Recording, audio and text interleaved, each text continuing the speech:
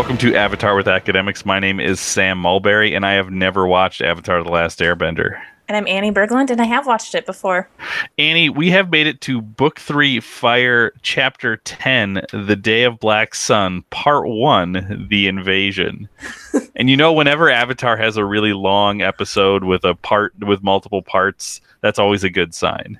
Yes, so this is also like a two-parter podcast of these two episodes, right? Like, there's going to be a lot of content coming out. Yeah. And this was, I have to admit, I saw the title to this earlier in the season as I was flipping through on Netflix, and I was like, oh, interesting. This big event we're building towards happens this early in the season. Now, it's not that early. I mean, we are at the midway point of the season. We're kind of making the turn into the back half of the final season. Mm-hmm. But this episode in particular, and it's tricky because we've seen both parts 1 and 2 as we're recording this. So like I'm trying to not get ahead of myself too much. One of the things that's interesting is this grows so directly out of what we saw in the last episode, Nightmares and Daydreams. As much as that episode is not always the best, it really is part of a piece of kind of leading up to this. And this really.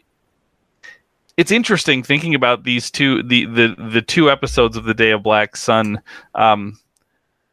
In one way, they're turning us towards home, but by the time we get to the end of part 2, it's like, well, actually, maybe we're headed in a different direction than we thought. Now, one of the things that you and I talked about, I think on Tuesday we met to record something non-Avatar related, and we had both seen this, and I want to just address this up front because I really liked these episodes, but there is always the problem. And I remember hearing Chuck Klosterman talk about this when we got to the end of, I think it was the end of Game of Thrones, like as we were approaching that final season.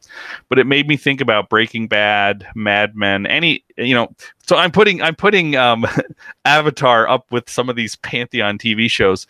But there comes this point when you get towards the end and you start to kind of make predictions about, here's what I think is going to happen.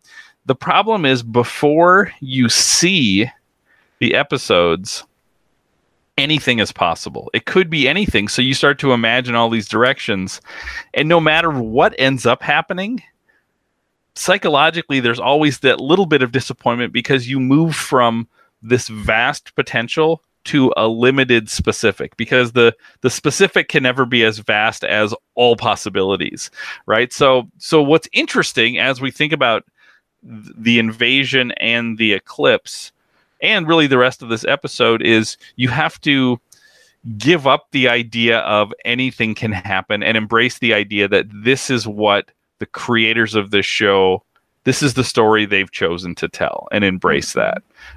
Because I look at some of the things we talked about at the end of last episode as we were kind of pitching both ways to fix that episode, but also like, okay, what do we think is going to happen in this invasion? And sometimes some of those things that don't end up happening are like, oh, I kind of wish that would have. But I think we need to let go of that, because this is not our story to tell. This is our story to kind of take in. So that's my preface for this. Yeah, I remember feeling the same way when the 7th Harry Potter book came out. I had come to it late.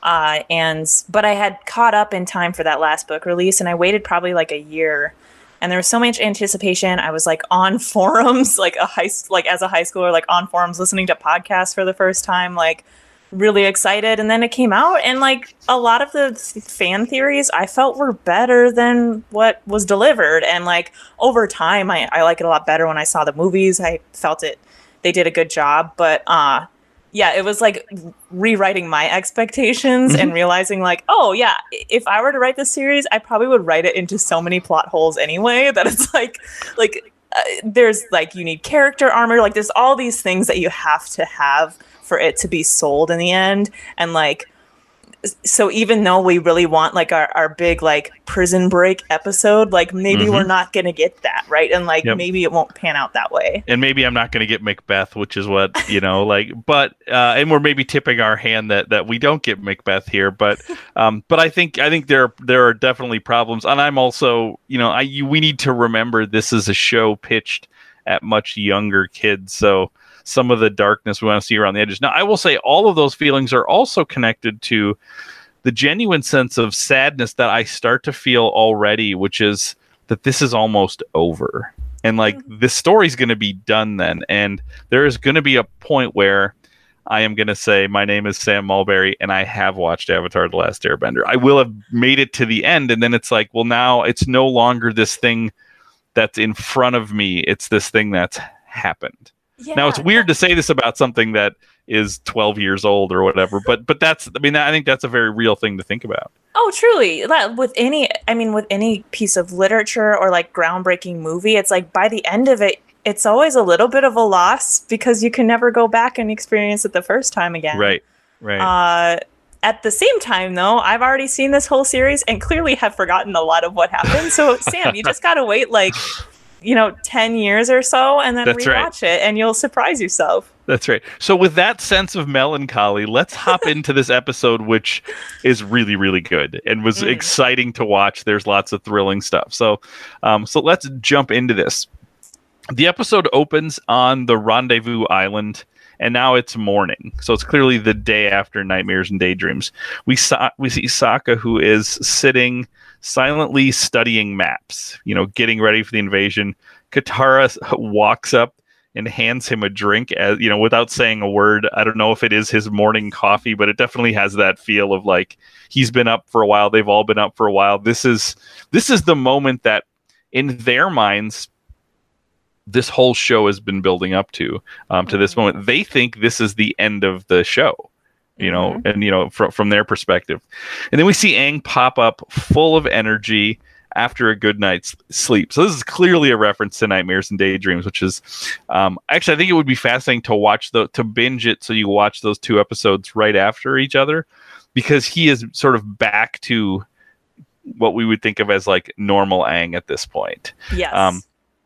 It also maybe points to the fact that I wonder if from here to the end, if every episode is just going to feel like it 100% melts into the next, if we're not going to be as concerned about endings of episodes anymore, because I think they've earned that at this point. They don't need anybody who's watching the show in season 3 has already been through so much that like I think people are going to be okay with just to be continued as an ending rather than, well, we need to resolve this plot and it needs to feel very like episodic as well as serialized.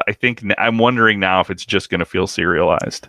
Agreed. And you think like they're in the Fire Nation, they're going to stay in the Fire Nation. There's not that much territory to travel over. So it's not like book 1 and book 2 where they're traveling across the entire world. Like could be that a couple episodes are sitting in one spot. Mm-hmm.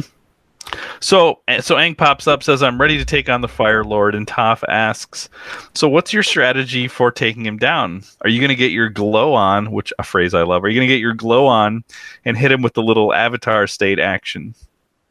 And Aang responds, "I can't. When Azula shot me with lightning, my 7th chakra was locked, cutting off my connection to the cosmic energy of the universe." And Toph responds, "You know what I just heard? Blah, blah, spiritual mumbo jumbo, blah, blah, something about space." No, I think this is actually a really important moment in this episode and in the show, because it's two things are happening here.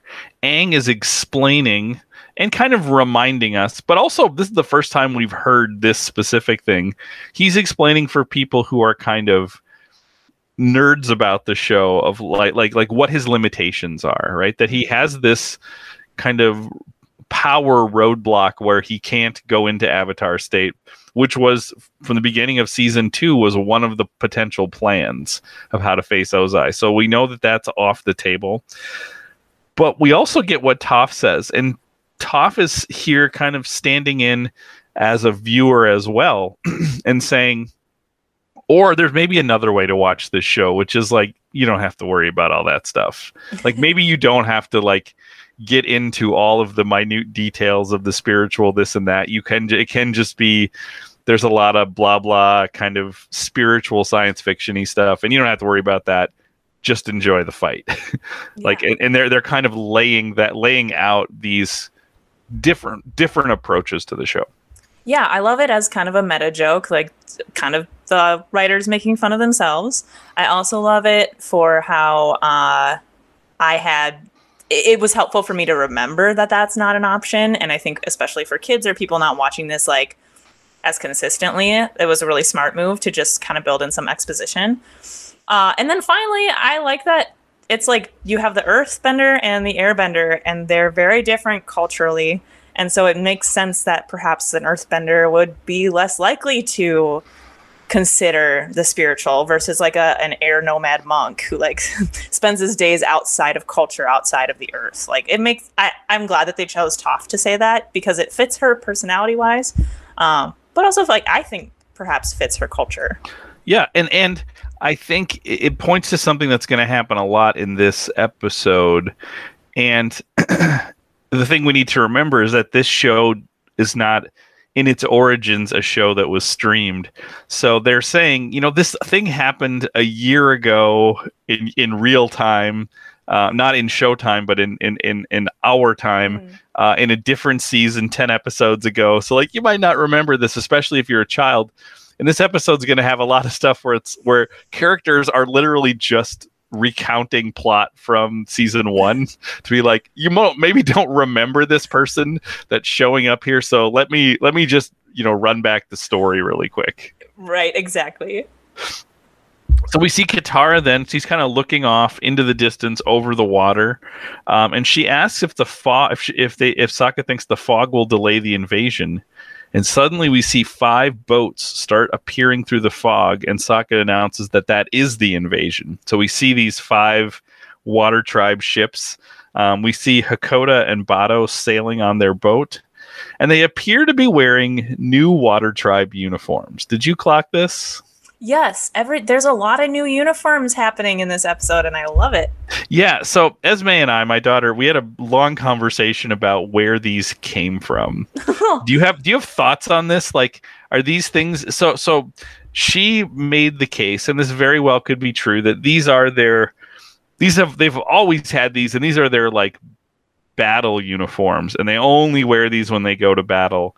But it's sort of strange because this is a show where people kind of have this is what they wear. Other than the Fire Nation. Fire Nation, it seems like there's a lot of clothes, like Zuko's constantly changing what he wears and things like that, but feels like everybody else kind of has their set outfit. Right. So what are your thoughts here? Is this something new or? Well, and logistically, I'm like, where did you have to, so the new Water Tribe uniforms, especially as they're entering battle, like it's like wolf carcasses. It's super cool looking. Yeah. But it's like, when did you have time to go like hunt animals? You know what I mean? I'm with Esme. I think maybe like this is stuff that they have had and like bring it out at a certain time. I don't know. Counterpoint, this episode's going to show that there's actually has been a lot of people working on a lot of things that would take longer to create than some new uniforms. That's really true. So maybe designs were sent out to somebody and they picked them up along the way because they have been traversing the world. Yeah, I would love to know. So I feel like with any series or movie, like I never think about costuming beyond just like, oh, it's beautiful, or wow, that's a really cool way to do that. But like, they know so much about what is supposed to be conveyed when a costume change happens. And like, I know that this isn't quite the same as drawings, but it's interesting to be like, why is this the episode that they chose literally every character to have a new costume? Mm-hmm. Like, does it have to do with identity? Does it have to do with like a tone shift? I don't know. But I like wish I could just get in the heads of the artists, the illustrators. Because it's animated, there is no reason they have to do it. So it seems like it's a meaningful shift. The other thing I noticed on these is that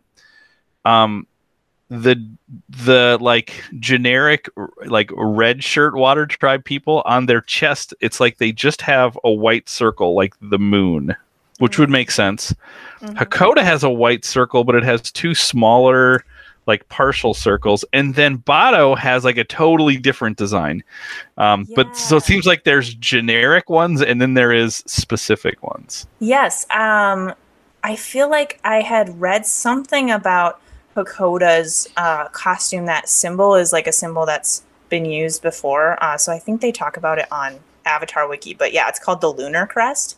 Okay. Not used before in the Avatar world, but like is a symbol in the real world. So yeah, it's like a full moon, and then on either side are like partial moons facing in opposite directions. And according to Avatar Wiki, they said Hakoda's armor resembles the Lunar Crest, and it's a neo-pagan symbol for the triple goddess, which correlates the three stages of a woman's life to the three phases of the moon. And beyond that, I'm not quite sure what any of that means. Okay. But I like that they incorporated some like imagery that, I mean, like we're never going to know probably what some of those symbols mean, but I like that it's there. It's like one of those little mysteries, like a present that I just want to like unwrap and get to. Did it say anything about Bato's? Because he also has like a different. His is like it's like an arc, like it'll be like the top of the moon and like an arc, and then like a line going through it. It was either incorporated into Hakoda's outfit or Bato. So I don't know if Hakoda had something else on him, but it's supposed to look like the necklace that was given to Gran. Okay. I think, Gran's necklace. The like betrothal. Okay. Thing. So I think they took that. I don't know if that's what's on Bato. I'd have to like go back and check, or maybe listeners know and they can fill us in on some of the imagery. But yeah, so I really loved that stuff, and it all, like you say, it all seems very very intentional, right? So they're the first people that we see. So Sokka and Katara rush to their father. Sokka asks if he's been able to locate everyone that they told them to find. Clearly, when they broke up, Hakoda and Bato were sent on a mission to go collect allies, which makes me feel great. If you go back to some of the first episodes of this podcast, I was saying, it feels like they're collecting allies, like they're meeting people, and that some of these folks are going to come back when we have sort of big culminating battles.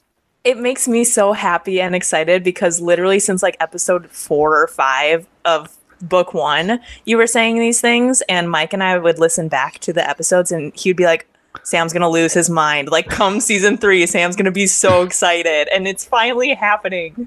We also get, I mean, what happens from here is we get kind of a version. I mean, it's weird because I guess an invasion is kind of like a heist. This is actually kind of like a heist. And so this is like getting the band together. You know, like it's a lot of people, and it's funny to think because they're coming off of the boats, but they're coming off of the boats very slowly, so we can get introductions for each of these people that we've met before. This very much feels like the third installment of a like movie franchise, and we're bringing all these people back, and they each get their own little entry with either jokes or comments to kind of remind us who they are, or like a freeze frame and their name comes across the screen, like something, you know. Right. So yeah, it's played off really well. So Hakoda says that he was able to find them, but he's a little worried. He says some of these men aren't exactly the warrior type. And we see the two swamp benders, Tho and Do, walk off the boat. Hakoda says, is it just me, or are those fellas a little loose in the leaf hat? And Bato walks up behind him and says, I just wish they'd wear pants. And then we see him cut to Hugh, who's like the most powerful of the swamp benders, and he's wearing only like a leafy loincloth, and he says, pants are an illusion, and so is death. And then I noticed that in the background we see at least 5, and we're going to find out it's even more swamp benders. I didn't realize when we met those 3 that there's actually a larger culture of people who are swamp benders. Yeah, and there's also a woman swamp bender too. which I thought was cool. We don't really see a lot of swamp water, or we don't see a lot of women benders, really. And so that was exciting. Yeah, so and then, did you notice the pants are an illusion is like he has said that before? Did you notice that, Sam? No, does he say that in the? He says that in the swamp episode.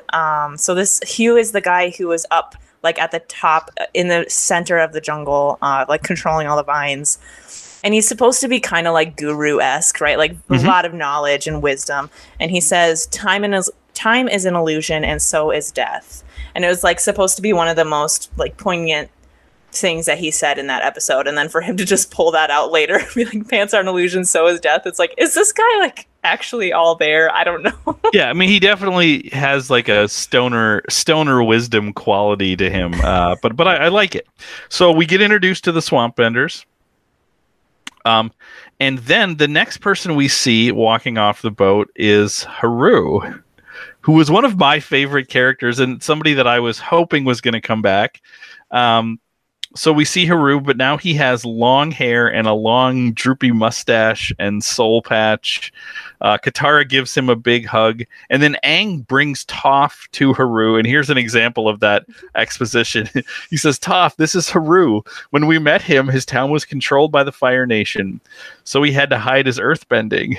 And Haru says, "Katara inspired me and my father to take back our village." And then Haru's father, Tyro, steps in and says, "You helped us find our courage, Katara. Now we're here to help you." So it's sort of like, let's just summarize Imprisoned really quick because we need to remind people, because Haru actually looks very different. Yes. So he pulls it off. Yeah, how do you feel about the Haru look?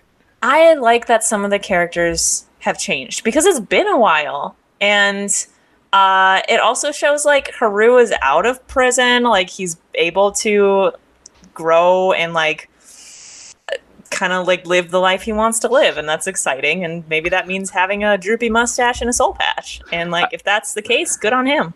I like the way that you answered that question by saying, just let Haru be Haru. You didn't tell me what you thought of the look, which is what I asked. But I think embedded in that, I will say I'm not a huge like facial hair person. No, it is interesting though, because I look at Tyro, Haru's father, and it's like you can see the beginning. Tyro has this like long beard, but like also like a droopy mustache as part of the beard, and it's like, oh, you can see him on his way to growing his like real adult facial hair. So it does have a great look of like a teenager who is like now able to grow facial hair, like testing the waters. Yeah, no, I will say I think he pulls it off. I think he has the cheekbones for that whole ensemble. All right. So from here we hear a boom, and From here we hear the beating of drums.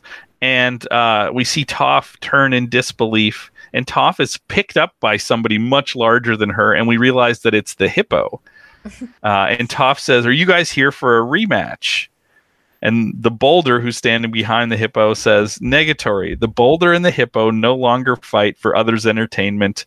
Now we fight for our kingdom." And Toph says, "Sweet." So we get Haru back, we get the swamp benders, we get the hippo and the boulder.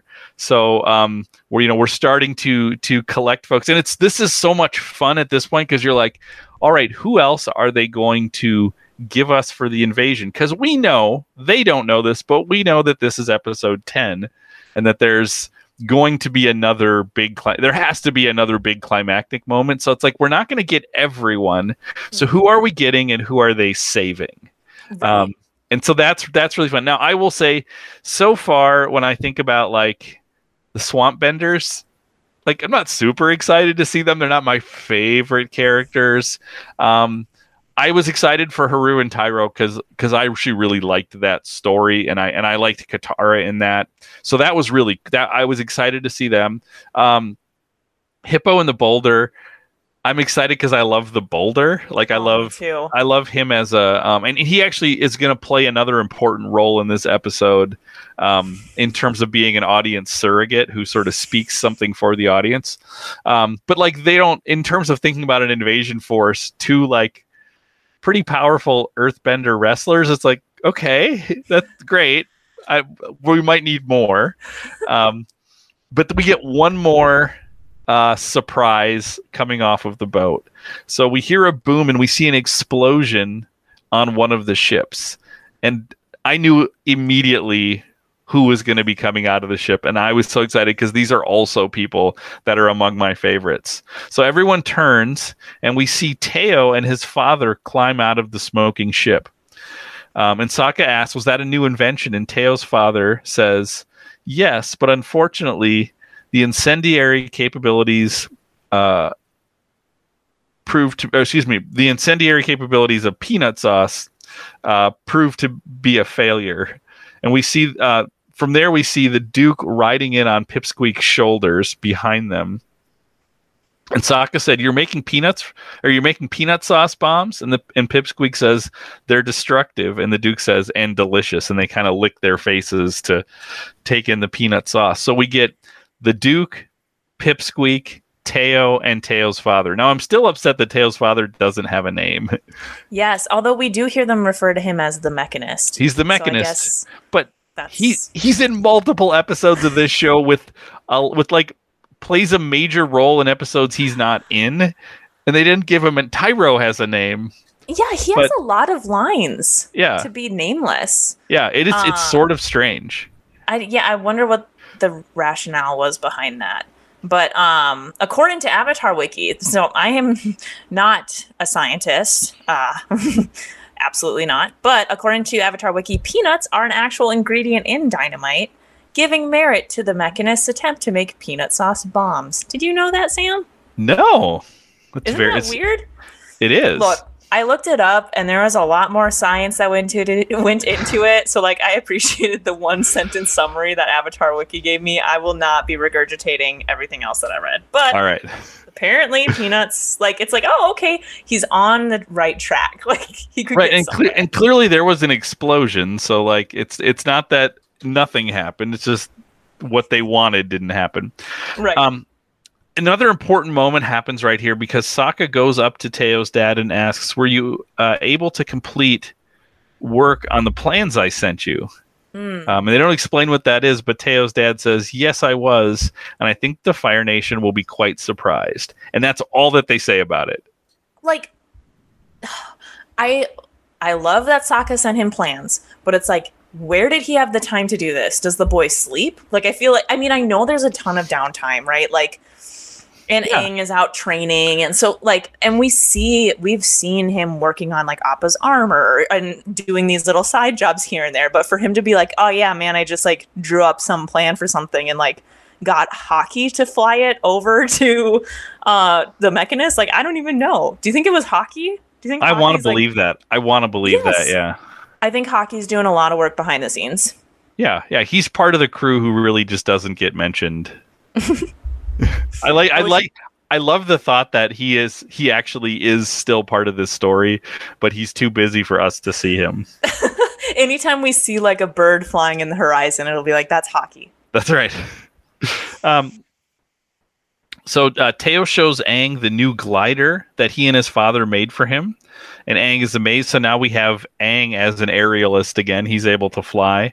And Teo's father shows him that he's added a special feature, a snack compartment. So he sort of twists the handle and there's some snacks that fall out into his mouth, which will come back in this episode, but not in a meaningful way. But I'm curious to see, is there ever a moment where like that becomes the thing which the like tide of history turns on? The snack department, or yes. Yeah, snack compartment. Yes. But it's also a funny joke because that is the kind of thing that like Teo's dad would do, right? He has a little like off kilter sense of humor and sense of invention. So he's going to make flying machines and tanks and things like that, but he's also going to make a snack compartment on his glider.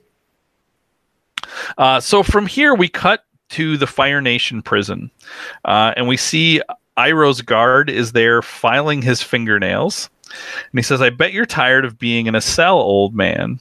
Well, too bad. You're never stepping outside of these walls again. Like, who is this guy? He's such a jerk. He doesn't need to be like Iroh's quiet and old and clearly depressed, and to be like, hey, by the way, you're not ever getting out. Like, what is this? Okay. Counterpoint. Maybe who has imprisoned Iroh? The Fire Lord. Okay. What maybe the Fire Lord is particularly telling the people who are guarding his most important prisoner, like, I want you to like really tear this guy down. Maybe that because he's not like he's doing it as he's doing his nails, so it's like, well, I'm just delivering the lines that I was told. Maybe this guy is like, oh, I'm just doing my job. I was told I need to insult him. I need to. I mean, this actually could be part of that.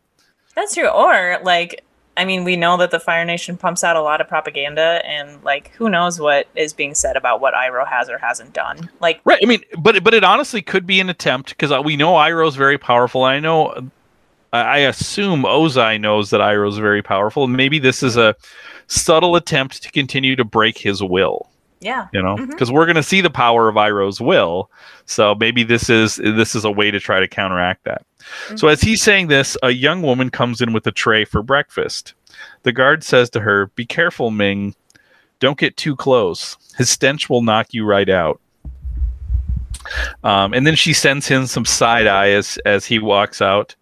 And Ming says to Iroh, "I snuck in some white jade tea. I know you like rare teas." And Iroh thanks her. He says, "Ever since I was put in here, you have been very kind to me."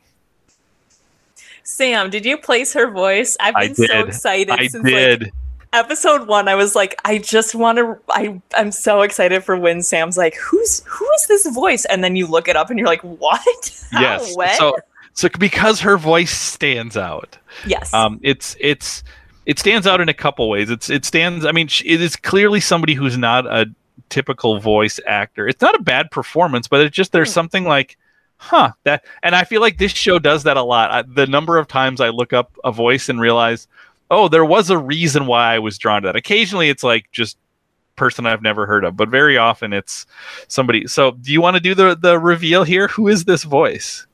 It's Serena Williams. Yeah, perhaps the greatest tennis player of all time is voicing a bit character in Avatar. It makes me so happy. Do you want some background to it, Sam? Yeah, because all that I saw is she was a big fan of the show. Yes. So occasionally on her Twitter feed, she'll just be like, hey, spoiler alerts, people who haven't watched Avatar, don't read my tweet. And then she'll just like ask fans of the show like different fan theories. So she like nerds out on Twitter over Avatar, like even well after it's finished, which I think is super cute. And I guess she just was such a fan of the show that she actually reached out to the creators and was like, hey, can you write me a role? Like, I would love to be even just a small part. So I think Ming like wasn't gonna be a character, but they like wrote her in. And she had done some voice work before, which I was like surprised to see. I had thought maybe this was like the first or maybe the only. Like, it's Serena Williams. The woman has a lot to do. Like she's a busy lady. But apparently she was in an episode of The Simpsons. As herself, I'm sure. Oh, could be, yeah. Although it's distinguished on IMDb as an actress. I don't know, because sometimes they'll say self, right? Or if it's like, oh, maybe, yeah. That very well could be. Maybe she wanted to be on it, but wanted to actually be a character. Yeah, she was also in something called Camp Lazlo. Lunatics Unleashed, and then Avatar in 2007, and then she comes back for the second series in the Avatar world, Legend of Korra, and she's in an episode of Legend of Korra apparently too. So she just couldn't get enough of the Avatar world. She was also in Pixels, which came out in 2015. I never saw that, but yeah. What's interesting about this is, so you were born in 1991, right? Yep. So when Avatar came out initially, you were in kind of your mid-teens. Yeah. So you're kind of in the sweet spot for this. Yeah. Do you know when Serena Williams was born? Oh, I have no idea. She was born in 1981. Okay. So she's a solid decade older than you, which means she was encountering this show in her like mid-20s. Yeah. Yeah. which is really interesting that like, or either she was, well, yeah, because it had to have been when the show was on, because she's on the show, so it couldn't have been that her fandom came later. So while she was out there winning Grand Slam titles, dominating tennis, she was also into Avatar, which is fascinating. Yeah, especially when I'm just amazed because it's like, this is a show that at that time wasn't being streamed. It was coming off onto Nickelodeon. Mm-hmm. Like, how did she hear of it? Like, I'm sure it had a ton of buzz. I mean, like, they have big name people in it. I mean, like, Mark Hamill's in it, but she's like a full-on adult. Like right. it's not like she was even like 17 at the time. Like, right. Yeah, I couldn't find any. I was hoping she did like, I mean, man, it's Serena Williams. So like, if she's gonna do a Reddit Ask Me Anything, like, it's probably gonna be about her career as an athlete and not about her time on Avatar. But like, I tried to dig and find things, but all I could find were her previous tweets, and just some like Entertainment Weekly style articles on it. But yeah, I hope she like appears in a podcast at some point and talks about her voice acting. I think that could be really fun. Man, I wonder if there's any good Avatar podcasts she could be on. Or even bad Avatar podcast she could be on. Serena Williams, if you're out there, in all honesty, open invitation. Just email us, channel3900@gmail.com. We would love to have you on. We won't even ask you about tennis. We won't even mention tennis. We just want to talk Avatar. I think I would cry. Also, we can't pay you anything for your appearance. Oh, no.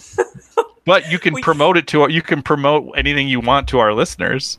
Yeah, no restraints. Like, you do you. You can do whatever you want, Serena Williams, if you come on our show. You know what would be great? If, I don't know, I assume she's not on Cameo, but it would be great to get a Serena Williams cameo and just be like, tell us about your time on Avatar for 90 seconds. Legit, I'm gonna look that up after we're done recording, Sam. That's amazing. She is a multi 9-figure millionaire. Like, she is not on Cameo. But you never know. Sometimes there's some like talent that's on that, and it's like, whoa, okay. I think we would have to pay a lot. I'm guessing she's not real accessible on Cameo. Wow, who knew we were gonna go here? So back to the show. Back at Rendezvous Island, the invasion force is sitting cross-legged in the grass, awaiting their briefing on the invasion. So Sokka looks at them, and his stomach is sort of full of nerves. And Hakoda says, "Don't worry, you'll do great." So Sokka walks up to start the briefing and immediately trips in front of everyone. And he kind of fumbles his way through the speech. He like drops all of his maps and he's trying to put them up. He hangs up. The first thing he hangs up looks more like a tapestry than a map. And then he's pointing to it like it's a map. And then it turns out it's like a flip chart though. And he's like flipping through different maps.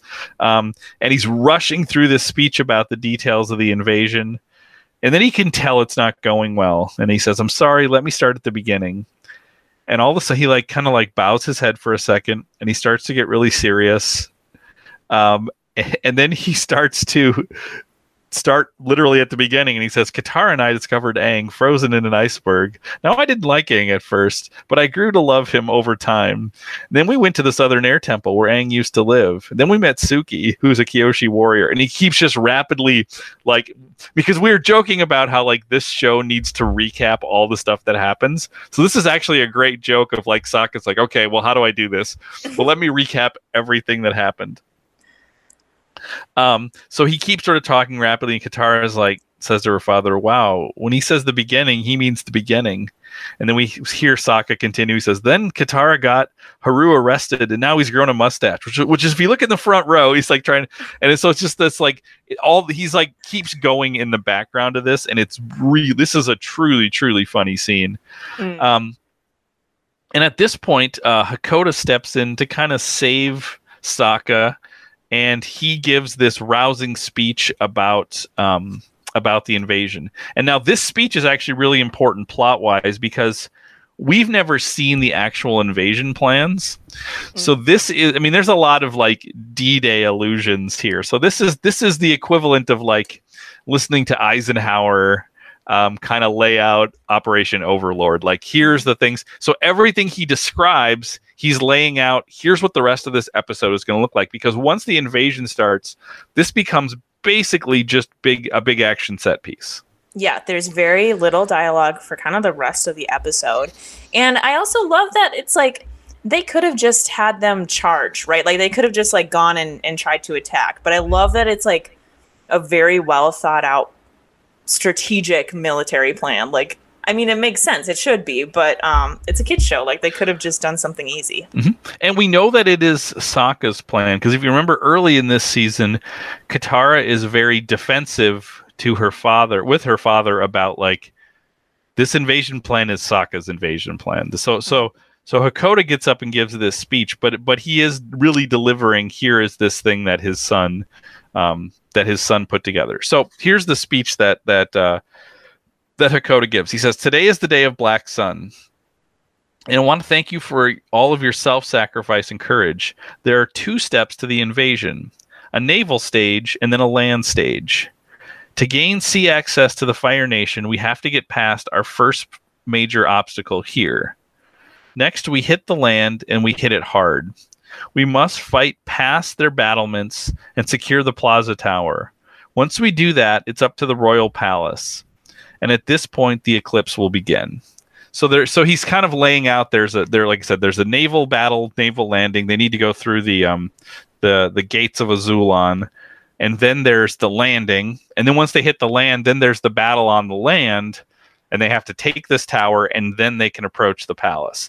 Now, I don't know if you've studied the D-Day invasion much, but this sounds so much like it. If you ever study in any depth D-Day, it sounds impossible. All of the things that they have to do to make that landing work. And it worked, and it was amazing. And this feels the same way like when Hakoda's talking through this, because let's remember, they have 5 ships. And it's a good size invasion force, but this is the capital of the Fire Nation. So you know there's going to be a big army there. And we know there's going to be a big army because we know that they're preparing for this. You know, we saw this in the last episode. So it just feels like it feels impossible that this plan will work. So importantly, Hakoda ends by saying, you know, when they get to the Royal Palace, then the eclipse will begin. And here's where the Boulder plays his most major role in this episode. He chimes in and he says, "The Boulder is confused. Isn't the point to invade during the eclipse when the firebenders are powerless?" Thanks, the Boulder. That's actually, like, I think that's helpful because, again, we know we've been watching this show closely and we've been able to like rewatch it and do these other things. But if you're watching this, if you're a kid just watching this on TV over the course of 3 years, you might not remember all of the pieces of this because some of this stuff goes back to the library episode, you know, in the 20 episodes ago. So the Boulder makes a good point. Yeah, and I love that they choose the Boulder too, because it's like he seems he seems like a himbo. Do you know the word himbo, Sam? I've never heard it, but I know exactly what it means. Right? It's like a beefy, strong guy, but also kind. Like, I think that's an important element. Like, they need to be, but then also like not much going on, right? Like, they picked the perfect person to be like, the Boulder is confused. I loved it. So Hakoda says the eclipse lasts only 8 minutes, not enough time for the whole invasion. And the Royal Palace is heavily guarded by firebenders. So that's where we need the eclipse advantage the most. When this is finished, the Avatar will have defeated the Fire Lord, and we will have control of the Fire Nation capital, and this war will be over. So at this, the crowd cheers, and we see Sokka looking on depressed, right? This is, as we'll see, this was his big moment, right? I mean, in to a certain degree for the last 20, 30 episodes, Sokka's life has been pointing to this. And he kind of missed the moment. Yeah. You know, now to go back to Sokka's speech, you and I both have jobs that involve a great deal of public speaking, lecturing, getting up in front of people for different events and things like this.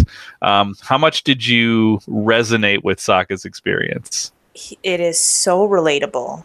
I feel like when I'm done teaching a class. At the end, all I do is think back over literally every sentence I did and like, oh, I could have said that way better. And always thinking about everything that I shouldn't have said or should have said, how people are responding. I'm always looking out and being like, oh man, there's 100% always the tendency to apologize, which he did in his speech, to be like, oh, this isn't going well. Yeah, man. How about you? I thought they nailed it. Yeah. Somehow they got us. I think because they don't cut to the audience, you stay focused on Sokka's. Oddly, you stay focused on Sokka's point of view because they don't show his point of view. You're just looking at him. And we've all had that panicked moment. I've had the moment where I'm up in front of people and I realize I don't actually understand what I'm going to be like. I sort of just assumed I was going to get up and this was going to work. And it's like, I don't actually understand what I'm talking about as much as I thought I did. And now I'm scrambling in front of people.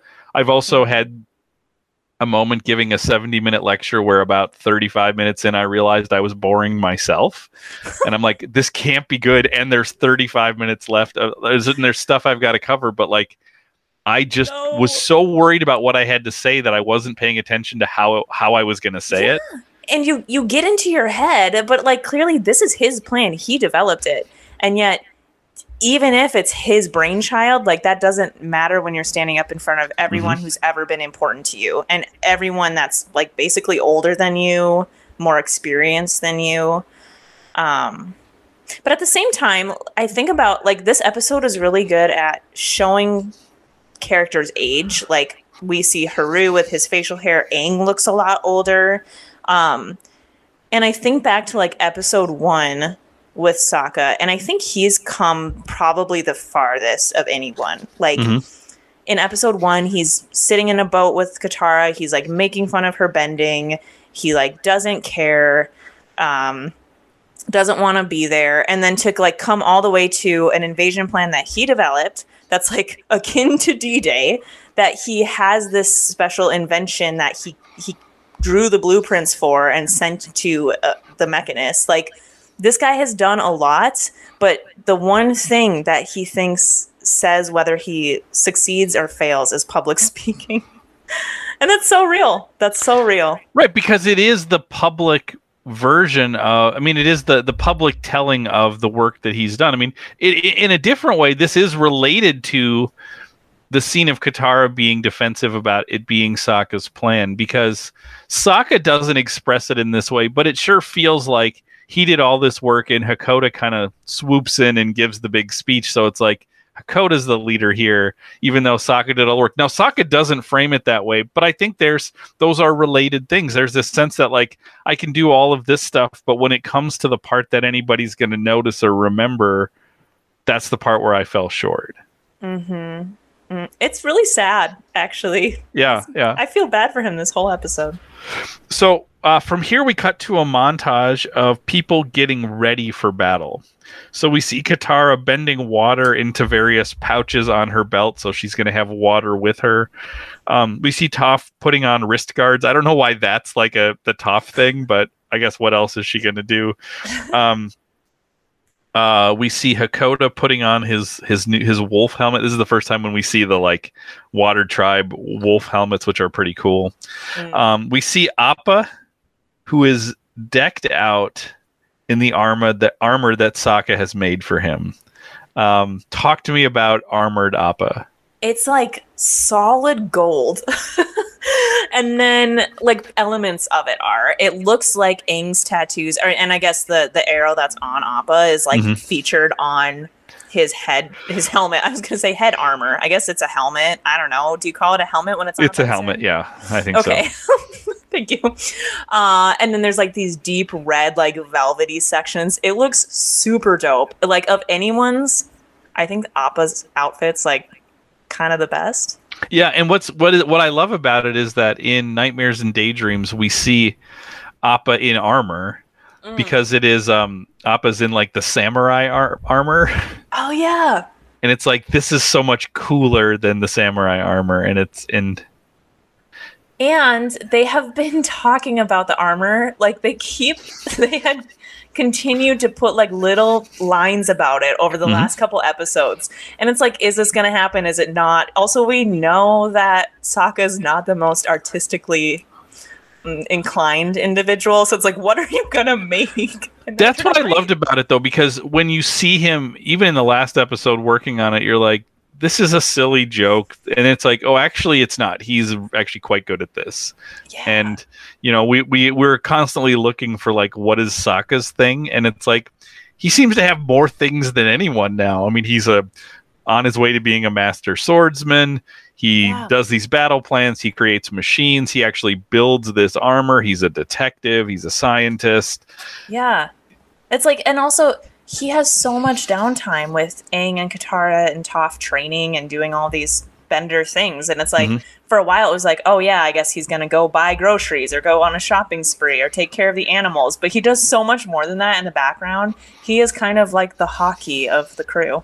Yeah. Like it would be interesting to watch if they did an episode.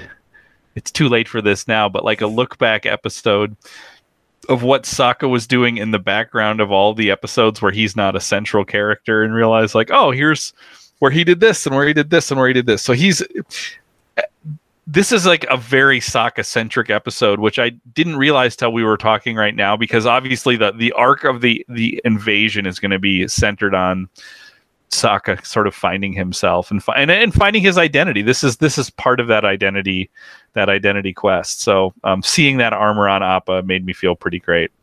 And then we see Aang. He's now wearing his air nomad clothes, but these are new clothes as well. Yeah, so the top of it is air, like pretty much just exactly the same as before, the air nomad clothes, but then the bottom, his pants are like the Fire Nation style.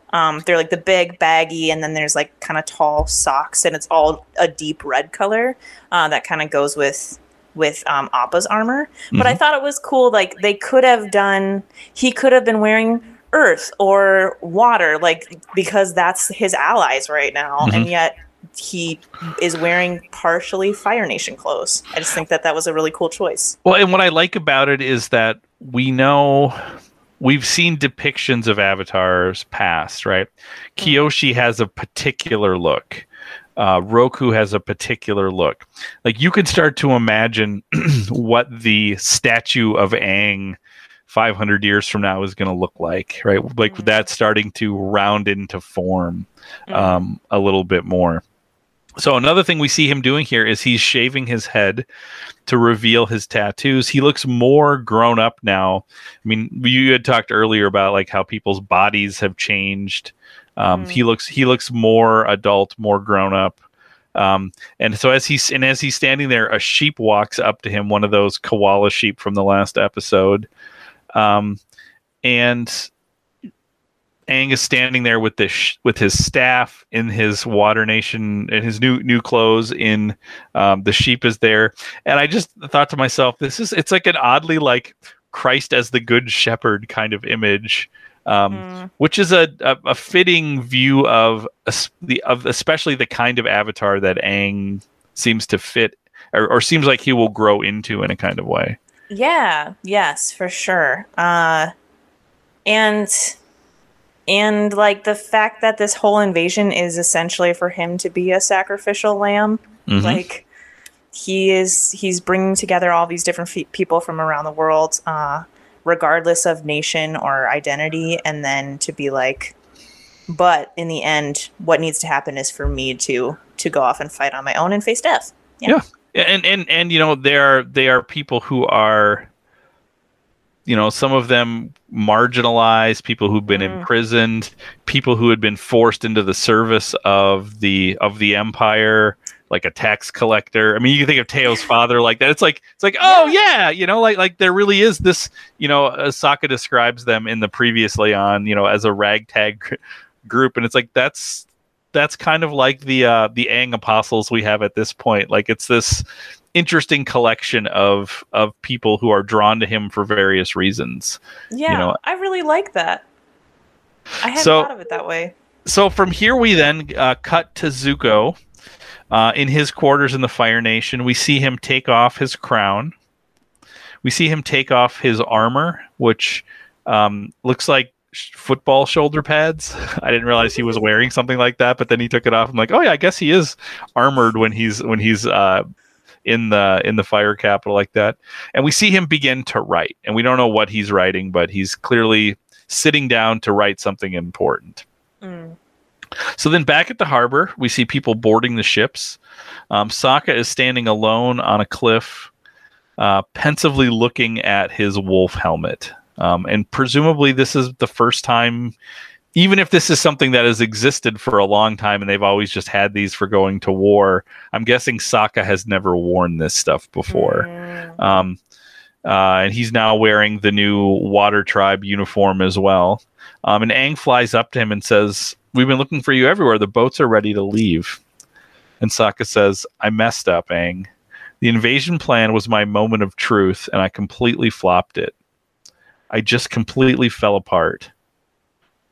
And Aang says, "Sokka, that speech wasn't your moment of truth. That was just public speaking, and nobody's good at that." Which is a nice thing for kids to hear, because that's kind of true. And Sokka says, "Well, my dad is. He explained the plan perfectly and inspired everyone like a real leader should."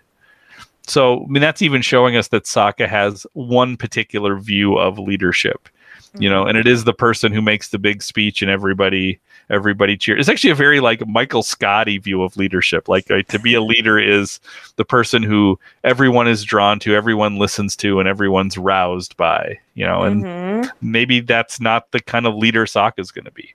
Yeah. And Aang says, "Look, your moment of truth isn't going to be in front of some map. It's going to be on the battlefield." And Sokka says, "You seem so confident about everything. How do you know we're going to win?" And Aang says, "Because I've already failed the world once at Ba Sing Se, and I won't let myself fail again." I like this. Go ahead. Oh, I just a couple thoughts in it. Like, first, I mean, when we're talking about Sokka's insecurities, he has the world's most important person standing in front of him and saying, like, "Hey, you are enough, and in fact, this, like, we wouldn't be here without you." And still, like, he's still kind of internalizing the embarrassment, the shame, the guilt over not stepping into this identity that he thinks that he has failed, right? So I love that part of it, to be like, oh yeah, Aang is actually really important, and everyone in the invasion probably looks on at their relationship with jealousy of like, cool, like Sokka gets to be with the Avatar. And then ending it with Aang's insecurity with Ba Sing Se. Whew, that's rough. Well, but it's also Aang saying, "You know what? I've failed too. We're here because I failed. So it's like failure isn't the end. Like you're not given just one chance." Yeah. To do the things you need to do. This made me think of our hero Chris Gethard's book Lose Well, right? That failure is part of becoming who you're going to become. I felt weird at one thing Aang said, which is when he says, "Your moment of truth isn't going to be in front of some map. It's going to be out there on the battlefield." And I feel like we've come such a long way with Sokka and his identity and what makes him who he is, that it seems a little like reductive to be like, "Oh yeah, ultimately your test is on the battlefield." It's like, well, is it? Like, I don't know that that's the best of Sokka, but maybe, I mean, that's maybe the show being what the show is, like this is a story where we need to see, maybe we need to see that kind of heroism out of Sokka. Yeah. And it is a part of how he identifies himself, but part of what we've spent the last 30 episodes doing is tearing down the necessity of that identity for him. So. Yes, I hadn't thought about that. Like, right. Because in that way, it's almost just another version of leadership that is very specific. And yeah. I hadn't thought about how problematic that could be if you think about it. But if you want a way out of feeling bad about that, Aang is 12 years old. He's an old Yes. soul, but he's 12 years old. Because I would say, if I was standing there with them, I would say, the truth is, guys, there isn't my moment of truth. Like, life is longer than that, and your life will be filled with moments of truth. So, like, you know, so yes, will you have a moment of truth on the battlefield? Sure, maybe. But that won't be even if you succeed in that moment, that's not the end. Right. You know, life is about these so, but when you're 12 years old, maybe you don't have that kind of perspective on things. So if you want to feel better about Aang, maybe that's part of it. Absolutely. It's like this comes up a little bit, I think, in the second part. So I don't want to get ahead of ourselves, but to be like, this is just a day. This is just one day, and this is not what makes Aang a successful avatar. It's not what makes Sokka a successful, like, military leader, right? Like, yeah, it's much longer than that. They're 12. They're 15. They have their own lives. Right. So from here, we see the ship set sail for the Fire Nation capital. In the distance, through a telescope, we see the gates of Azulon, this colossal statue of Fire Lord Azulon.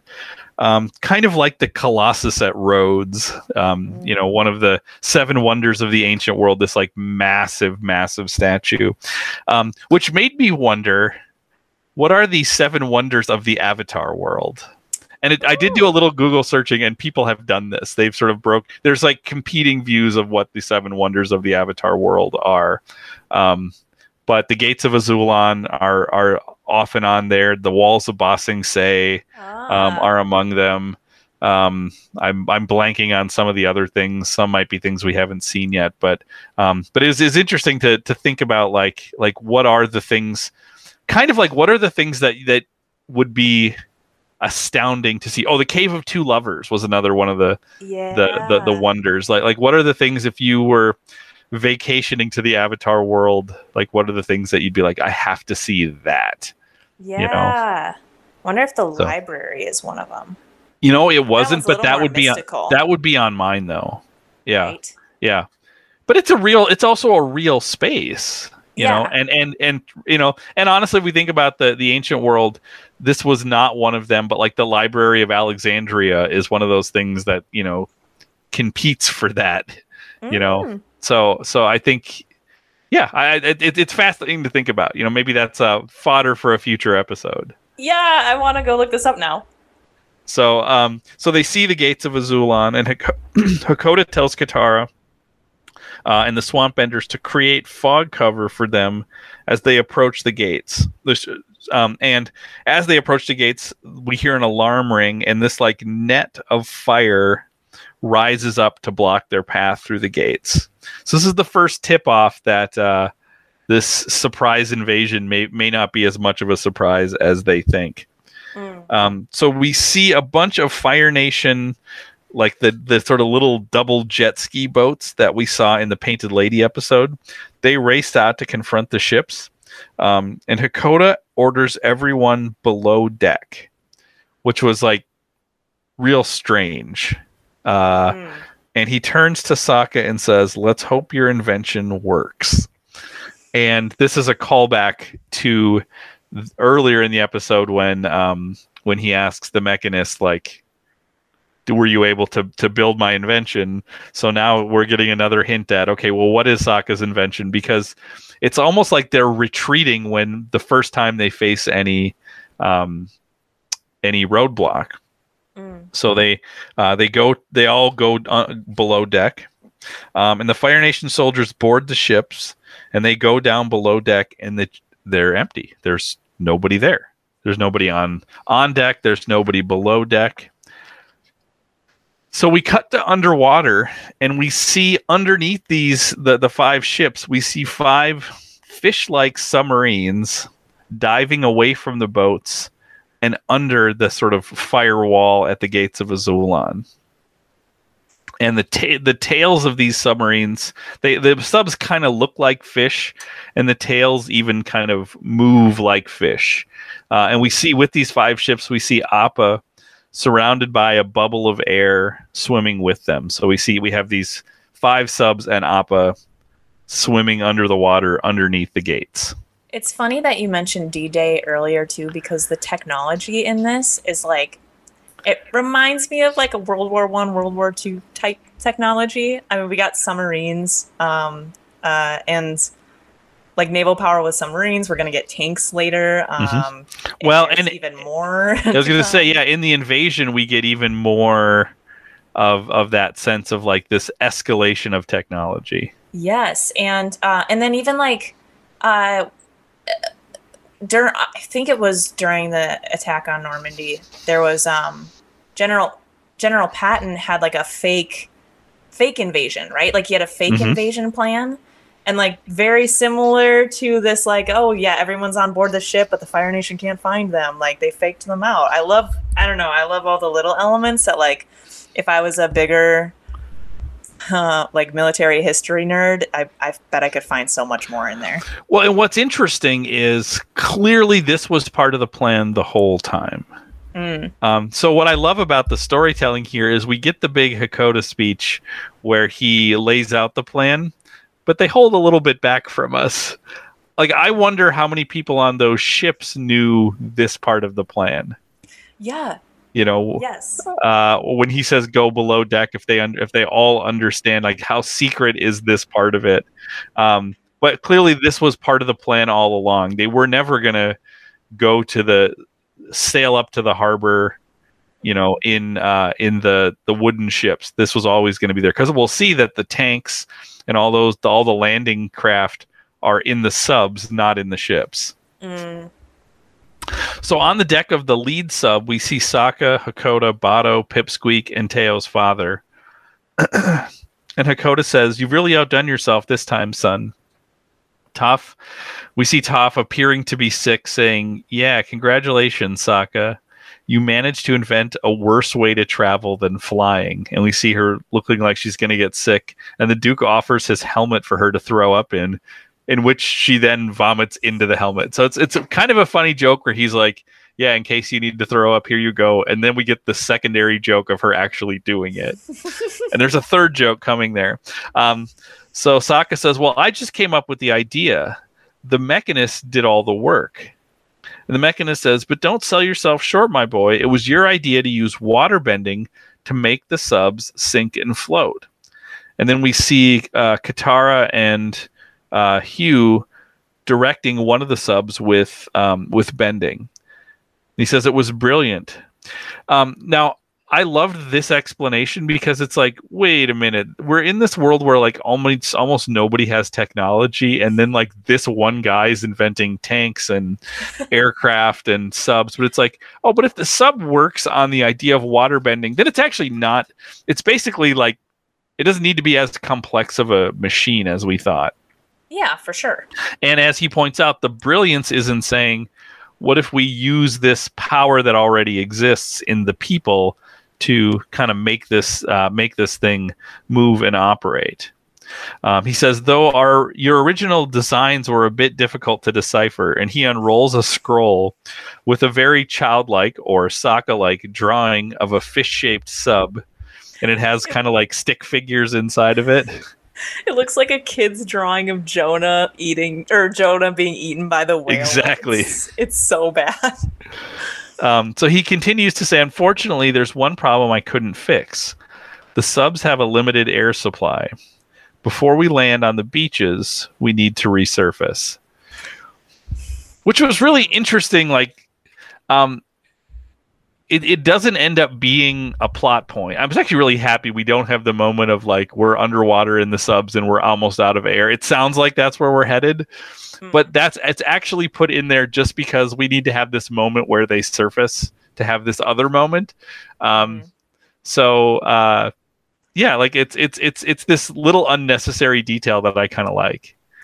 At the same time, I was so annoyed because I was like, cool, thanks, the Mechanist. Like, I'm glad you told them as they're all under the water in the submarines. Like, I know that they're revealing things bit by bit for the audience, which I appreciate, but it came across as like, oh, okay. You should have told people. Although not only does it work to like reveal these things to the audience, but it's also on brand for the Mechanist. This seems like the kind of thing that he'd be like, "Oh yeah, by the way, if we stay down here, we're going to suffocate." Like Yeah, that's actually those seeds have been planted. That's true. That's true. He is so spacey that it's like, okay, yeah, this huge logistical potential problem. Forgot to mention it. Yeah. So we cut back to Iroh's cell, and Ming, the 23-time Grand Slam champion, comes in to deliver lunch. And I noticed she called him General Iroh. You know, so she is conveying the respect of his position. I love that. That's like a little. I like that. That's a little deviant. Yeah, because everybody else is referring to him like an animal, you know, like this less than human thing, and she's like showing him honor. Yeah, that's like a defiance, like a minor protest, I feel. Mm-hmm. So she whispers that she brought him an extra bowl of rice, and Iroh says, "Thank you, Ming. Your little gestures of kindness have made my days in prison bearable. I think you should take the rest of the day off. You don't look well. Maybe you should go home and rest." And Ming says, "No, I feel fine." Iroh says, "Trust me, it's better that you're not here this afternoon." And she kind of takes that in and walks away. So what I love is, and we're making too much of this, but I love that we've been speculating this whole season about like, how's Iroh going to get out of prison? Who's going to help him? And if you had me list 1,000 ways he was going to get out of prison, the help of Serena Williams was not on that list. I would have never come up with. She might not even be the first tennis player I would have thought of. Right? It's so good. It's awesome. Like, and I love that they gave her a speaking part, and they gave her like a significant, like it's an important person. Yes, and it's, I mean, not only for like building him up when everyone is tearing him down, but it's also very redemptive for the Fire Nation to have a person who, like, I mean, she's a guard, but like she's not high up. It doesn't seem like she seems kind of like an average individual. So to have like an average citizen show such defiance against the Fire Nation, or like at least Fire Lord Ozai, I don't know. They wrote her a super dope character. Yeah, and when you say build him up, and it is both like psychologically build him up, but she is literally physically building him up. She's bringing him extra food, which we know underneath that cloak that Iroh looks like He-Man, right? Like, and it's because, I mean, that's both exercise and nutrition. So she is, and I'm presuming this is not just starting now. She is providing these things. It also, there's been a few moments where it's like, how does he get certain things? Like, how did he get in the prison cell? He had that crown piece or the letter that gets sent, right?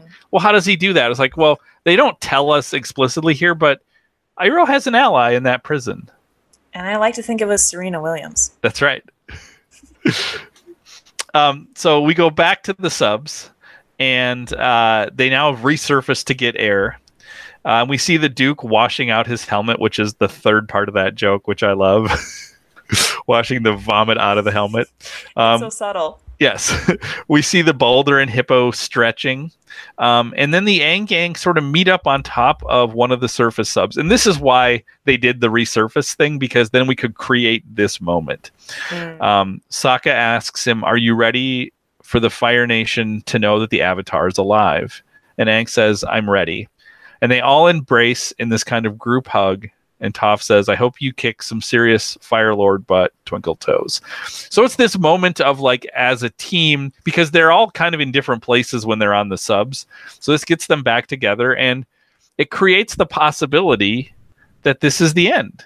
You know, that there's the real sense that this might be the last time they're all together, because they're going to war right now. And, you know, when you go off to war, you work under the assumption that maybe not everybody's coming back. And with like, not to belabor the Christ-like stuff, but it feels like a final supper, like having our moment before one of us especially will likely not come back, or might not, right? Absolutely. And then Hakoda gets everyone's attention and says, "The next time we resurface, it'll be on the beaches." And I think even they keep using the word beaches, even though it's not a beach at all. but I think that is a Normandy reference. That it's like they want to keep planting that seed in our head. So stay alert and be smart. Now break time's over. Go back to the subs, and everybody does. But we see Aang and Katara. They hang back as everyone else is going inside, and they both kind of struggle to speak. Katara says, "We've been through so many things together, and I've seen you grow up so much. You're not that goofy little kid I found in the iceberg anymore. I guess what I'm trying to say is I'm really proud of you." So she's even referencing, like we were talking about, kind of the physical change, and she's referencing that. And Aang says, "Everything is going to be different after today, isn't it? What if I don't come back?" Katara says, "Aang, don't say that. Of course you'll..." And he cuts her off by kissing her for real. So we saw in the last episode this kind of dream version of this moment, but this is real now. And Katara blushes, and Aang flies off on his glider. And after a moment's pause to contemplate, Katara jumps on Appa, bends water around the air around his face so they can submerge along with the other subs.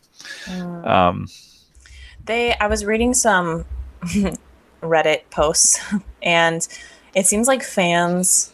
I mean, obviously there's a ton of different shippers, right? Like Haru and Katara. And there were people who were like, oh, yes, this two-parter has such Toph Sokka energy. Like, those two are going to be together. You know, like, there's literally any kind of relationship people have thought about, right? But some people thought that this scene played off like Katara didn't want to be kissed, or that she felt uncomfortable with it.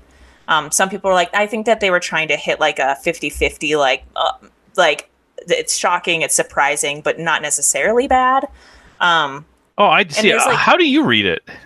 I kind of read it like surprised and maybe uncertain. I thought maybe there was some uncertainty, but she blushed, and I mean, clearly they're like incredibly close. Yeah, I would want to go back, and I feel weird saying I want to go back and watch that again, but it my read this morning when I rewatched this was that, I mean, it's unclear whether it is Aang kissing her or the two of them kissing. Like, right. I felt like it was the two of them because it was longer. It was more sustained than just one person kissing another person. Right, and even in like Aang's dream version of it, she pulls away and she's like, "What are we doing?" But there was no pull away. I don't know.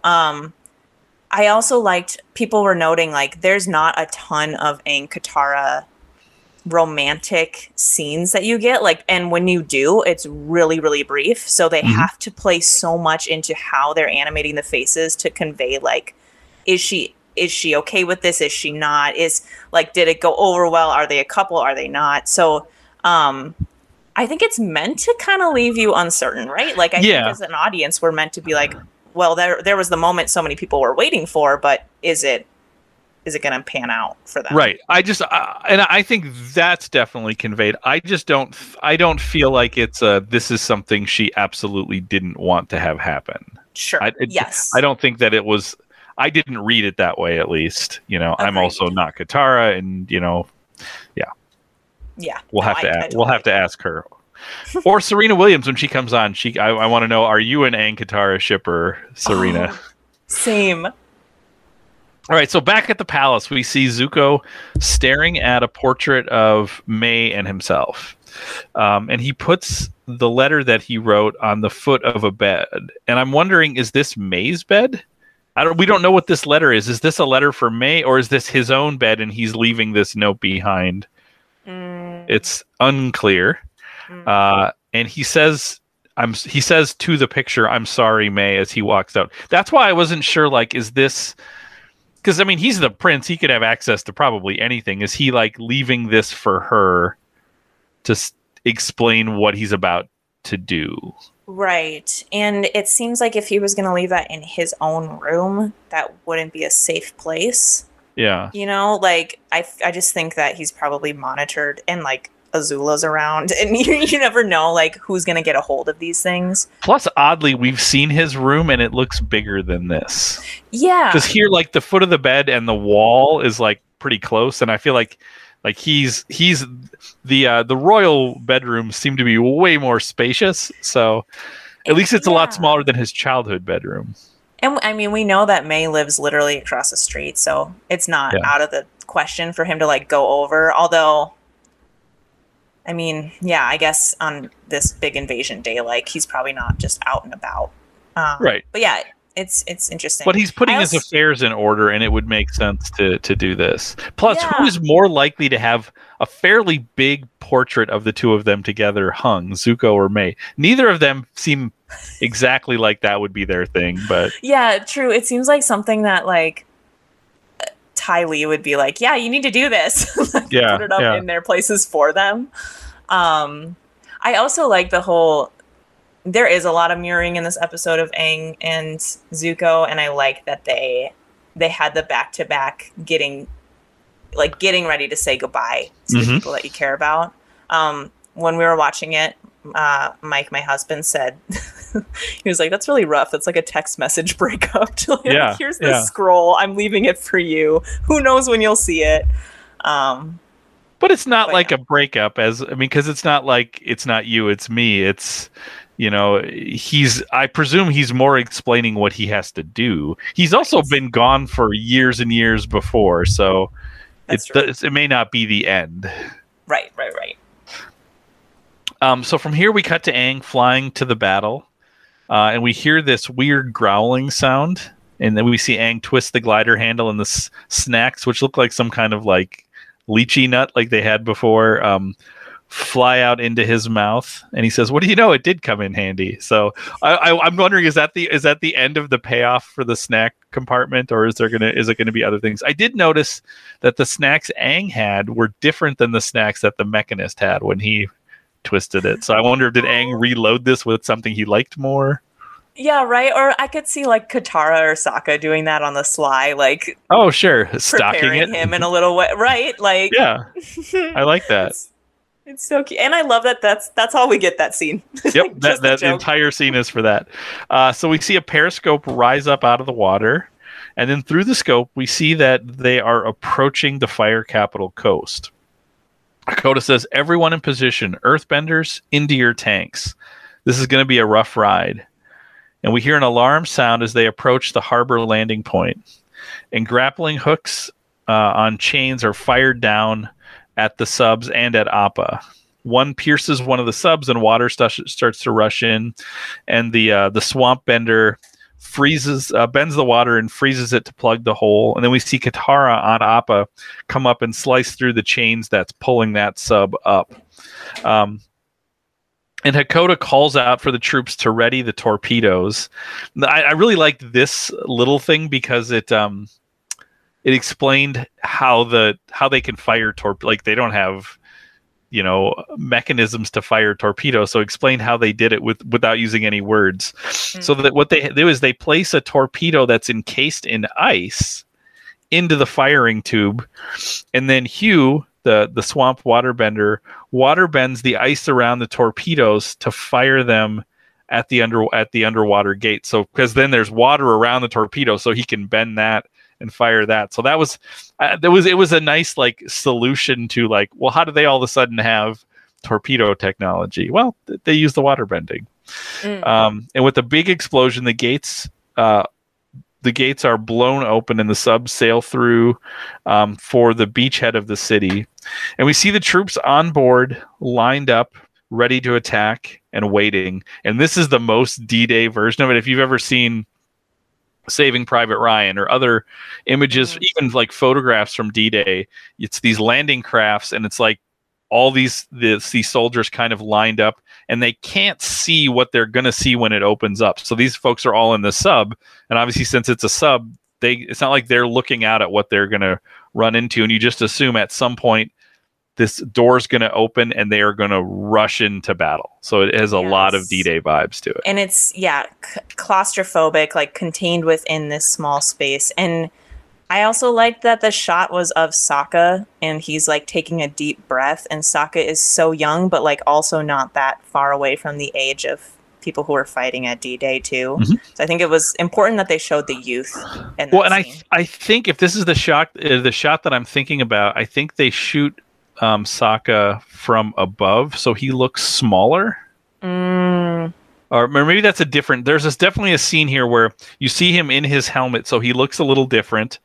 And it's if there was a camera, it's coming from above, which sort of diminishes his height and his size, and it actually looks like a child going off to war, which it is. Yeah, whenever they have him and Katara next to Hakoda, it's like, oh my gosh, there's like 2 feet of difference in their height. And then when Bato's in there, because you realize Bato's like 6'6", like Bato is really, really tall. So the Fire Army starts to shoot missiles at the subs as they start to surface. The subs hit the beach, open up, and we see the Earth Kingdom tanks roll out, and the Water Tribe soldiers run out into battle screaming. The Fire Nation continues to shoot at the tanks and the soldiers as they move towards the tower. The tanks are moved by earthbending with almost like a skateboard kick motion. I think it's the same thing that the trains in Ba Sing Se use. Like it had earthbenders on the back who would kind of like kick, and it would make the trains go. So it's the same idea. And behind them, they drop boulders for benders like Toph, the hippo, and the boulder to fire at the Fire Nation soldiers and strongholds. So like they're dropping ammunition for the earthbenders to use. We see the gates.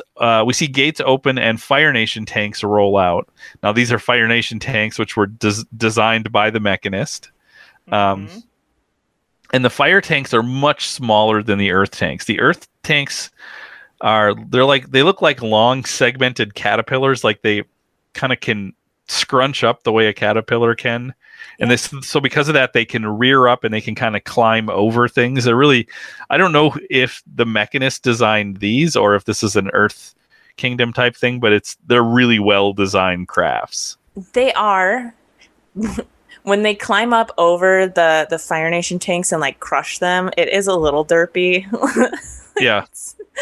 They're like, I don't know why I like laugh out loud when that scene comes. It hits me funny for some reason, but they are really cool.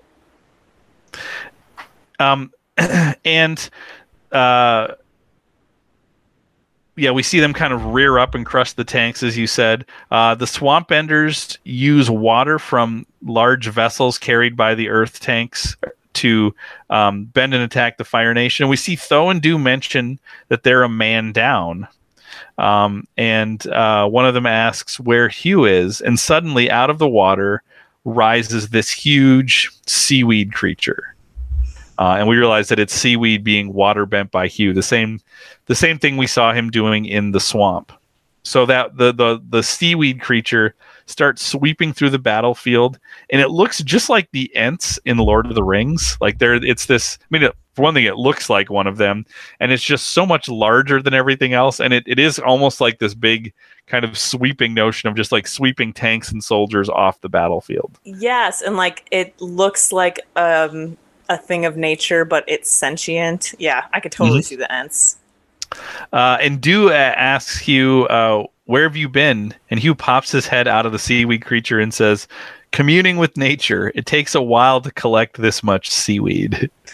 All I ever want in life is when people are like, hey, where have you been? Or what you up to? I want to respond with communing with nature. Excellent. That's a nice one. So we see a group of fire rhino troops confronting the Water Tribe warriors that include Sokka. Sokka rushes a rhino and uses his sword to dismount the rider and take them out for himself. And he watches his father take on 4 or 5 fire soldiers and then rides to pick him up. So we see that the invasion force is starting to take on damage from a collection of sort of gun nest battlements that are up high.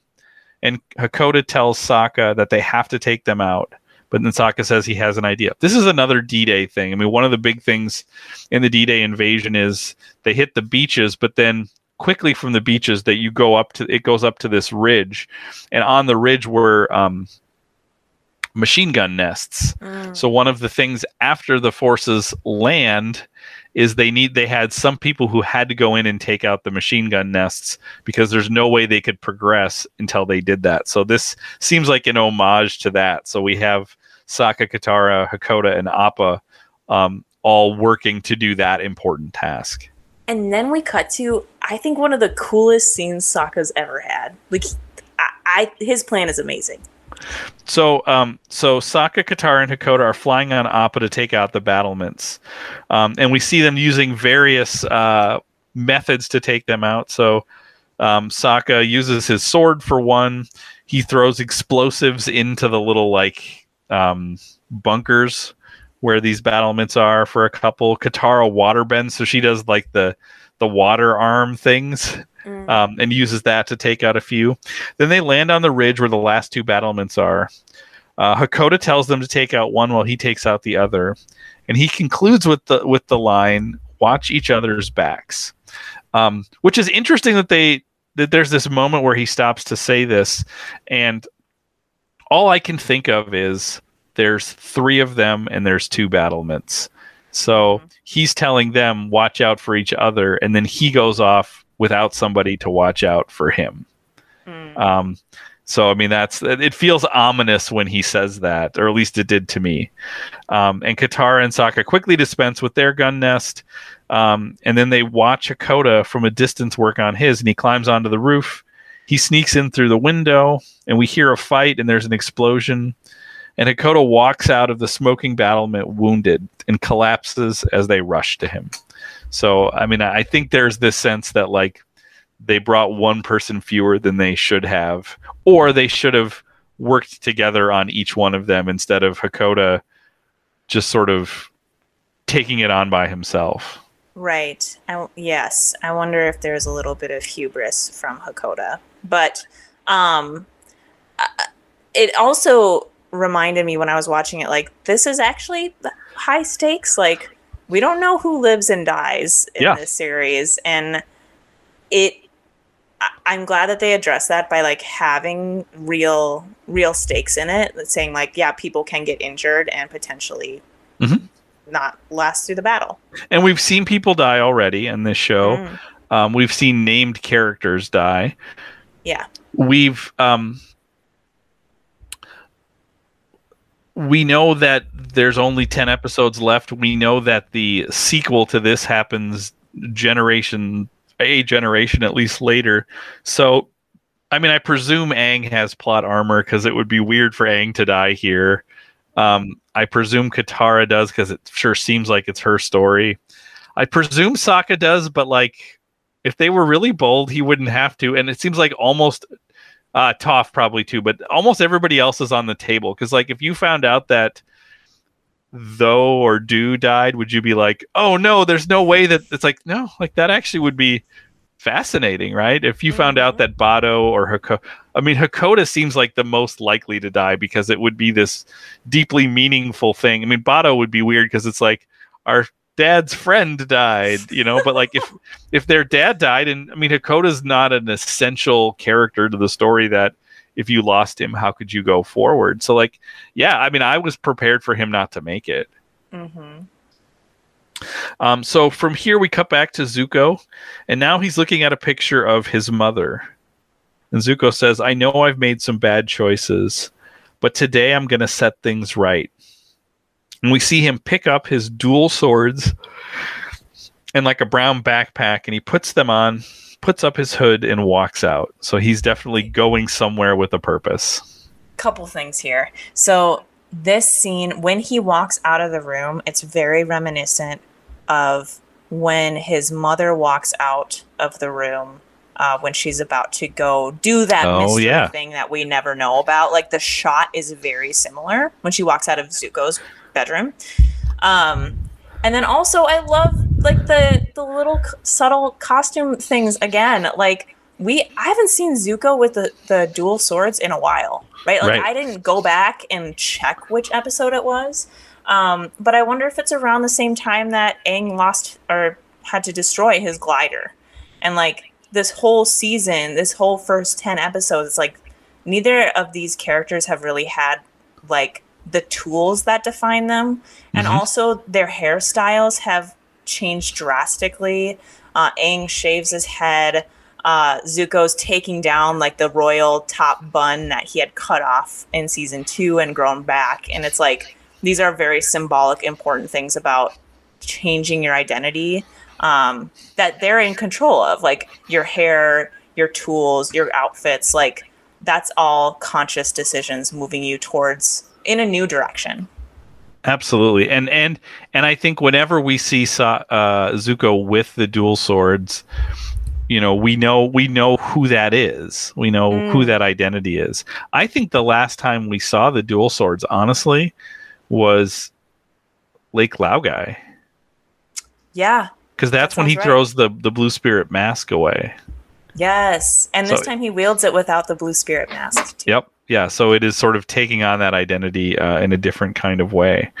I also just love the actually seeing Zuko's mother's, even just her portrait, because there is this reminder that there is more to tell there, that this was one that we always felt like we haven't heard this whole story. So I love the reminder that maybe we'll get this, maybe we'll get more about this.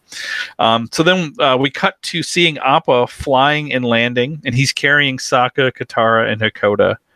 So Sokka lies Hakoda down, and Katara starts using her water-bending powers to try to heal him. Hakoda says, "I need to get back to the troops." And Katara says, "You're hurt badly. You can't fight anymore." Hakoda says, "Everyone's counting on me to lead this mission, Katara. I won't let them down." And he tries to get up, but the pain is too much. And Sokka says, "Can't you heal him any faster?" And Katara says, "I'm doing everything that I can." And then we see Sokka look back towards the battle, and he says, "I'll do it." And Katara has this moment that we also have, which is like, Sokka, you can't heal people. Like, what are you talking about? Like, that is exactly what I thought. And there was this moment where I'm like, has Sokka been holding out like waterbending powers that we didn't know about? But that's just because I'm an idiot, because Sokka says, "No, I'll lead the invasion force." Maybe I'm a little crazy, but the eclipse is about to start, and we need to be up that volcano by the time it does. And Hakoda says, "You can do this. I'm proud of you, son." And I just thought to myself, man, those are the words that Zuko's never heard his father say. Yeah. Even when the story was that he had killed the Avatar, it was still not that.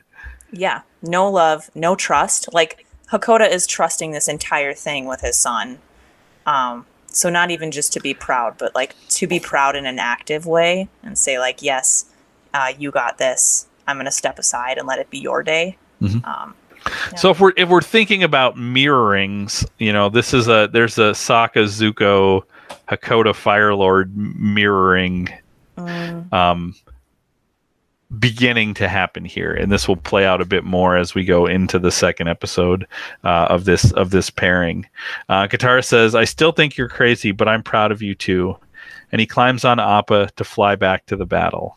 And there's just something great about Sokka flying Appa, like alone, just like the two of them. This is not a combo we see all that often. Yeah. It is also funny because when he gets onto him, did you notice that to get Appa to go, he says "yip yip," which we haven't heard in a while. We see Appa fly all the time now, and they've kind of given up on the like you need to say "yip yip" to get him to fly. Oh, but Sokka does it this time. Yeah, that's so great. And also, yeah, like Sokka and the animals. That story arc is amazing. Like to be like, I hate them, to like taking care of them and doing kind of like the tasks of nurturing the animals on Aang's behalf, and then to be like taking over Aang's role as somebody who, again, like even Appa trusts him. Like everyone trusts him to be the leader that he doesn't think he can be. Right. So from here we see Appa and Sokka land in front of the battle, and Sokka starts to give out directions. He says, "Listen up, everyone. I want the tanks in a wedge formation. Warriors and benders in the middle. We're taking that tower and heading for the royal palace." They follow his direction and charge the tower. From here we cut to the rim of the volcano, and we see Aang is looking down at the palace city. So like in the volcano, it's sort of like it is the palace, as like you could think of that whole thing as the palace, but I think they refer to it as the palace city, and then at the center of it is like the palace, right? But this seems different than the Capitol, sort of like in Ba Sing Se, where you have that inner ring where the palace is, and then even in the palace, it is a compound of things. I think that this is one of the coolest shots in this episode, if not in book 3, is like him looking over at the expanse of the city, and like it's his moment. It is the first time he's seen this, right? We've been talking about this for this long. It is sort of like when they first go to Ba Sing Se, and you're like, I've been waiting for this. But for Aang, that's what this is for him. So he flies down to the roof of one of the buildings, and everything seems strangely deserted. He walks right up to the center of the palace and bursts through the doors, just like in the dreams, right? He has those dreams of bursting in and making this announcement. So he bursts in and he announces the Avatar is back, but he's shocked to find that even the interior of the palace is empty. Now, remember, Hakoda said this was going to be loaded with firebenders. You know, this is why they need the eclipse. So he's there, and the entire city is empty. I love this, too, because I don't know if you remember back from the library, and I held my tongue because at that time when we were recording this episode, I remembered what happens here, but I didn't want to give it away. But Sokka's joking around. They're lost in the desert, and they're like, or not lost yet, right? They still have Appa, but they're coming to this library. Sokka's like, we don't have a plan to take over the Fire Lord and to like render him useless, right? So he was like, and this is a quote from the library. He says, even if you do master all the elements, then what? It's not like we have a map of the Fire Nation. Should we just head west until we reach the Fire Lord's house? Knock, knock. Hello, Fire Lord. Anybody home? I don't think so. We need some intelligence if we're going to win this war. And it was like this fun little joke prediction that like absolutely came 100% true. Like Aang very well could have just knocked on each of those doors and been like, hey, who's here?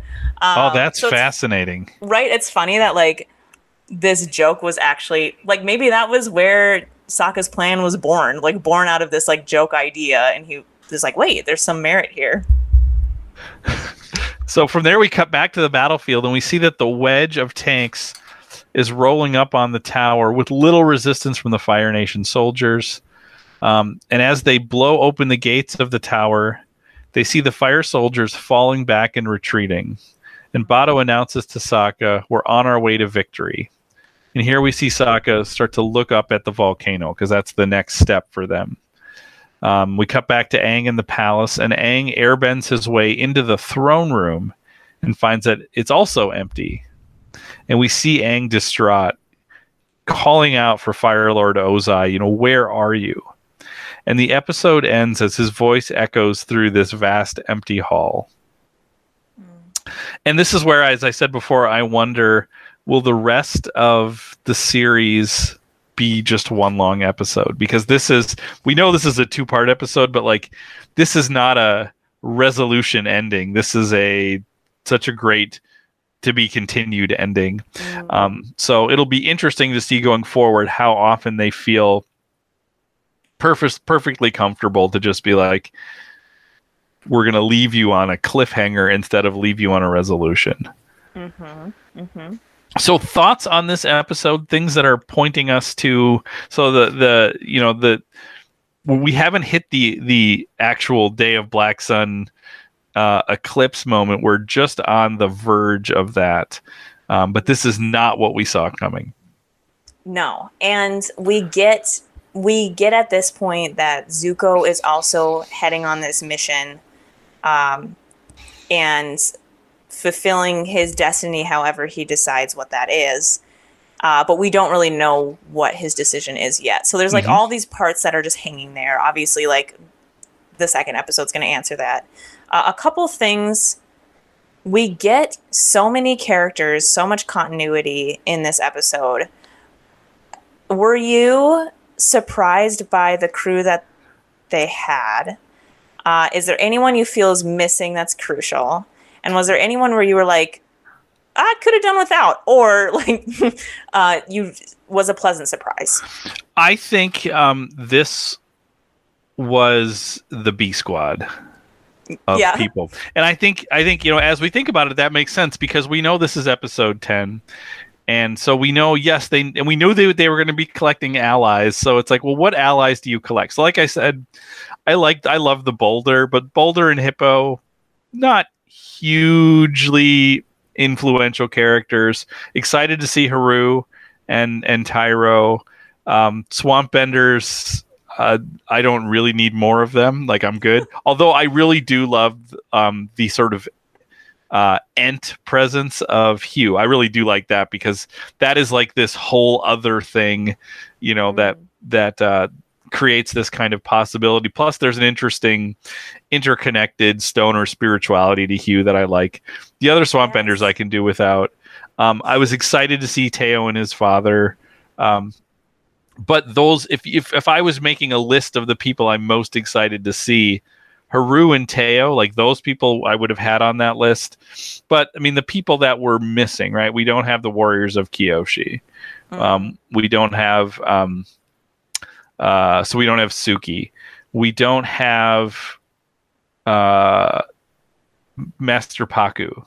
And the like I presume, and so what we're really saying is in the big battle, probably around episode 18, 19, 20, who are the people that are going to come back for that? So I would say Paku, the Kyoshi Warriors, my man Boomy.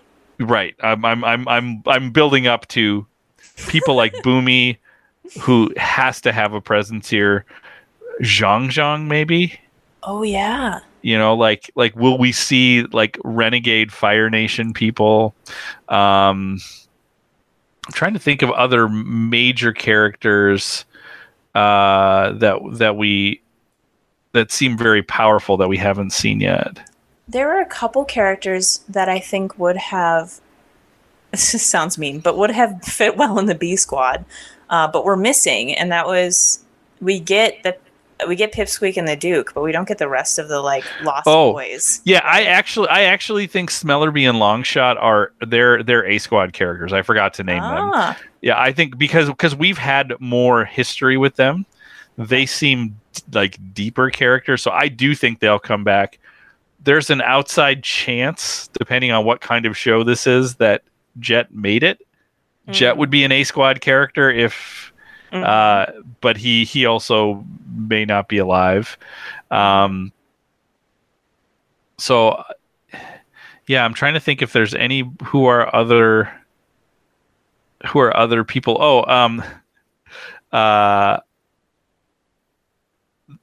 I would one character that would have fit into this really well that I want to see come back for the last one is I don't even remember what this character looks like or anything about them, but I'm so disturbed that Sneers has just disappeared. Wait. Oh, you're right. Oh my gosh. So we know where the Duke and Pipsqueak are. We know where Smellerby and Longshot are. We know where we know where Jet is. But Sneers gets introduced and we never see him again. Yeah, like he has a name.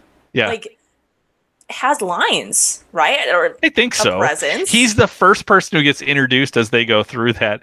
So I'm here for Sneers. Like I want to start the hashtag Where is Sneers campaign for a show that ended 12, 13 years ago. But so I would love it if they just in a minor way wrote in that Sneers showed up for that. Would be pretty great. Sam, I absolutely forgot who that was until you brought it up. No remembrance. But yeah, maybe he'll be there. I don't know. Because I'm trying to think of the other kind of further adventure characters. Yeah. Like the fortune teller doesn't make a lot of sense. Right. She could have a presence. I'm more interested in the herbalist.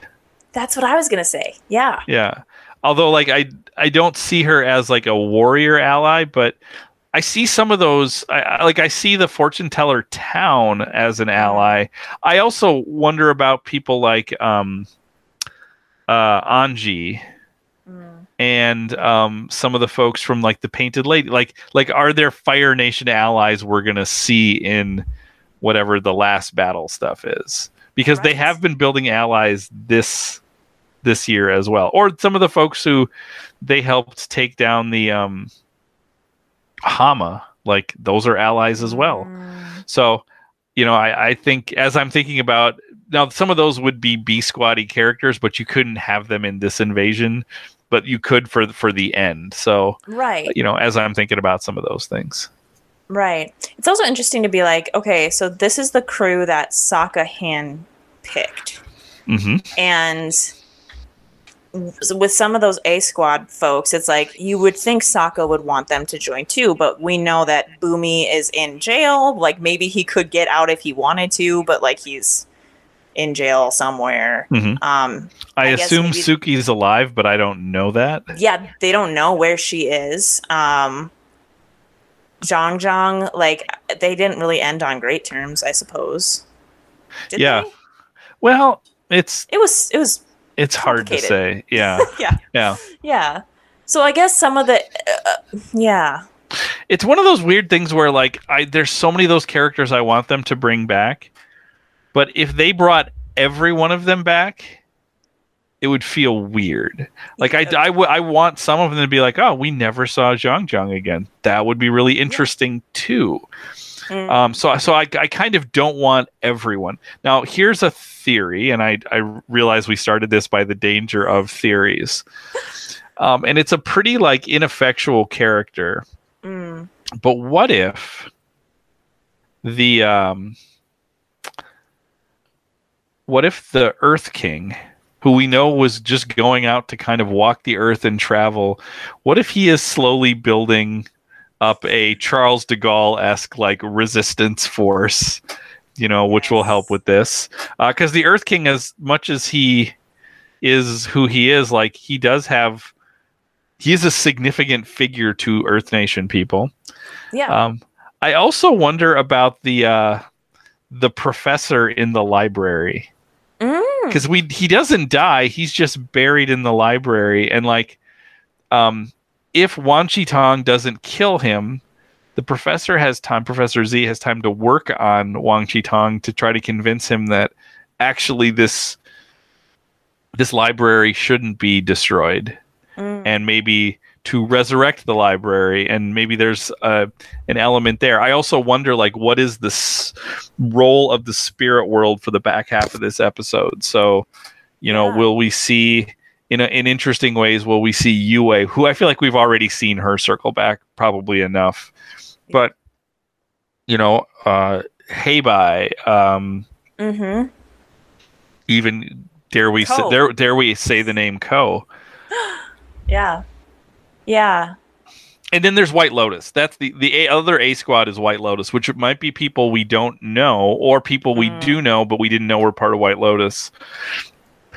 So I would say go ahead. Piando is another big one. Like, oh yeah, I didn't think about him at all. Yeah.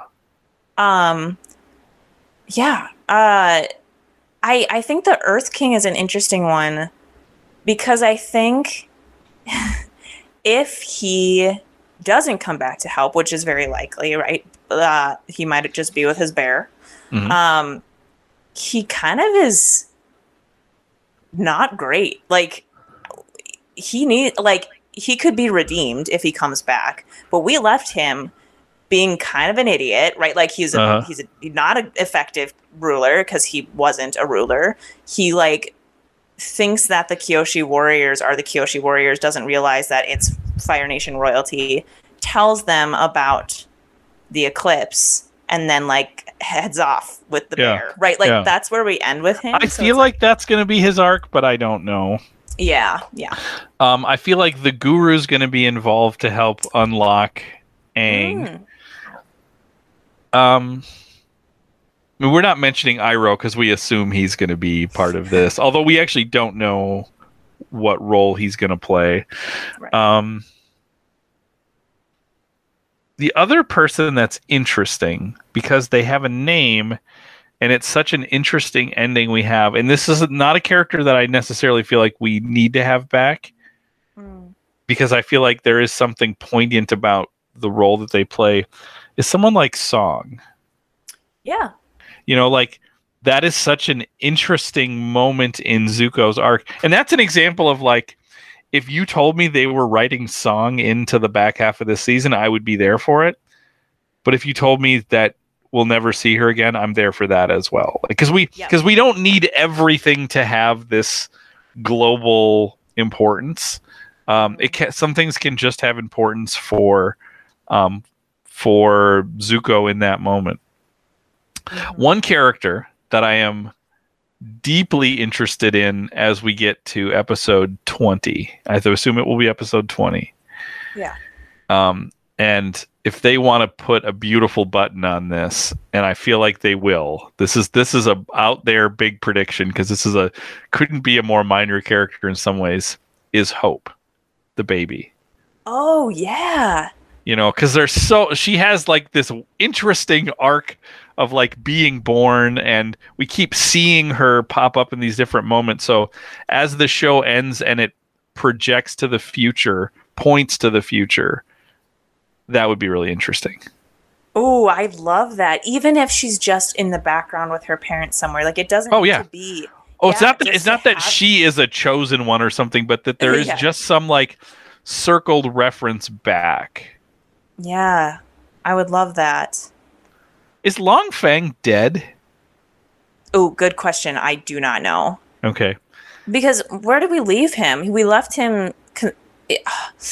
Appa tossed him into Lake Laogai, right? Yeah. And that's kind of where it ended. Yeah. So like, I'm just thinking of like who are powerful people.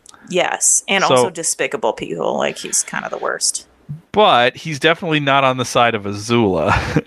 So like, I actually feel like we won't see him again, because he seems kind of like the Zhao of season 2, where it's like we'll just Zhao actually dies, but we'll just get rid of it. Wow. I mean, there's a lot of like other characters. Like I'm curious about if we'll ever see June again. Yeah. Another character who seemed oddly interesting and powerful, but maybe doesn't have a place in this. Is Combustion Man off the table now? Yeah, that's what I was trying to think of. I was like, forgot the name that they had chosen for him, and I was like, the fire Cyclops guy. But yeah, I don't know, because we ended with him being attacked by Aang, right? And his eye would like stopped working, and that's kind of where it ended. Yeah, so maybe he's done. Like that's what does. There's some of those things that we just don't know. So there's like I said, we started this episode by talking about the dangers of prediction and speculating, but I think this is pretty fun to think about. Like they played a lot of cards in this episode, in terms of bringing back storylines, circling them back, but they clearly have.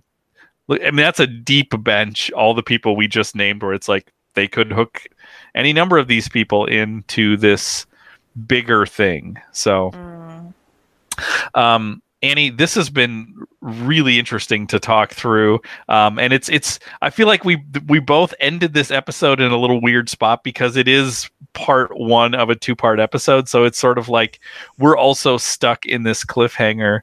But that is all the time that we have for this week. We will be back next week with Book 3 Fire, Chapter 12. The Day of Black Sun, Part 2, The Eclipse.